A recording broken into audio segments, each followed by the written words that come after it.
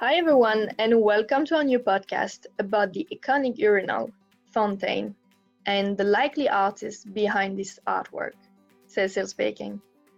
So, Eliza, in the collective memory, the art object, Fontaine, is attributed to Marcel Duchamp, but it is not as easy to credit the real visionary behind the object. Hi everyone. Indeed, Fontaine is synonymous with Duchamp. As Duchamp developed the idea of ready-made objects, he was already finding objects in the streets and acknowledging them as artworks. In fact, the story goes that Duchamp was once walking in New York City with friends. He stopped by a plumber shop, bought an urinal, took it home, turned it upside down, called it Fontaine, and signed it R. Mutt. But rumor has it that it was not Duchamp who created the fountain. So when and how did this usurpation started? Today, more and more art historians believe that the genius behind the fountain is, in fact, the female artist Baroness Elsa von Freytag-Loringhoven. And of course, we need to look back at the beginning of the 20th century. Being a woman in that period and also being a female artist was pretty difficult. And it was pretty difficult to get the same recognition for female artists compared to male artists. In addition, claiming that something like an urinal was a work of art was a pretty unlucky combination of circumstances back in those days. So, rumor has it that it all started in 1917 when Elsa created the fountain and decided to exhibit it at the New York exhibition. But knowing of the low chances to get accepted to the exhibition, given all these circumstances, of course, she decided to exhibit it under a male alias, Richard Mutt. However, she got rejected. And Baroness was friends with Marcel Duchamp, who wanted to support Elsa. And in protest to the exhibition's rejection, Duchamp resigned from the exhibition board. Maybe in an attempt to help her, he resubmitted the work to a private art gallery, which was then photographed by the prominent photographer at that time, Alfred Stieglitz. And today, we know urinal thanks to this photo by Alfred Stieglitz, which is today the only evidence of the artwork. Indeed, it seems like they were good friends. To point out, Duchamp and the Baroness lived in the same apartment building during this period. Describing her, Duchamp once even said, "She's not a futurist, she is the future."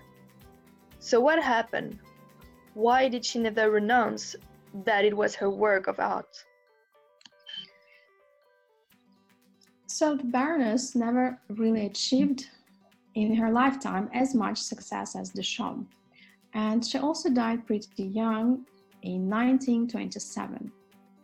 The urinal is thought to have been thrown away, and only that one photograph remained. And the usurpation really began in 1935 when the prominent surrealist André Breton started to take interest in the urinal and assigned it to Duchamp, who in fact in his turn didn't contest the origin of the artwork. And after that, so that was after the death of the Baroness, Duchamp started to commission copies of the fountain. Indeed, Duchamp even told the story that he had purchased the urinal from a plumber company called Mutt Ironworks Company, which inspired the alias R. Mutt.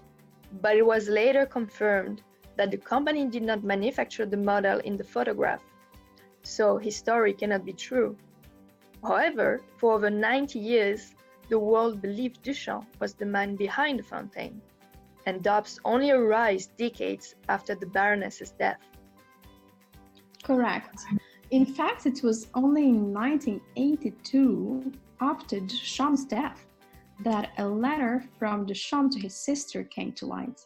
And in the letter, he wrote that a female friend using a male alias had sent it to the New York exhibition.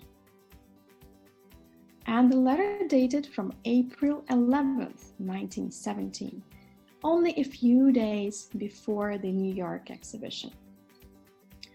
And when historians started to research it further, they identified several details pointing to connection to the Baroness.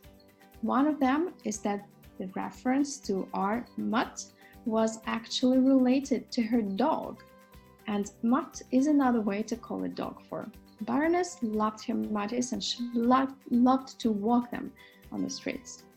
Another reference that points to Baroness is that in German, Mutter means mother, and Baroness was actually German by birth. Her mother died of uterine cancer, and the upside down shade of the urinal does remind of an uterine.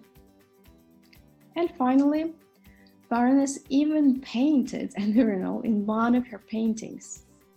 And the evidence is clear, and given the originality of the urinal as an art object, it is highly probable that it was her who created it.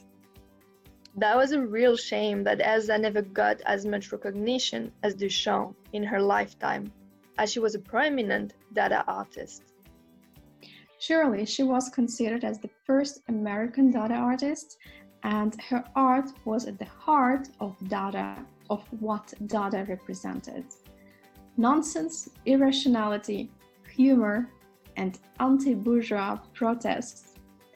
This is exactly what Fountain represents. Thank you, Aliza, for sharing your knowledge once again. See you next week for another podcast. And don't forget to follow the Art Trotters podcast.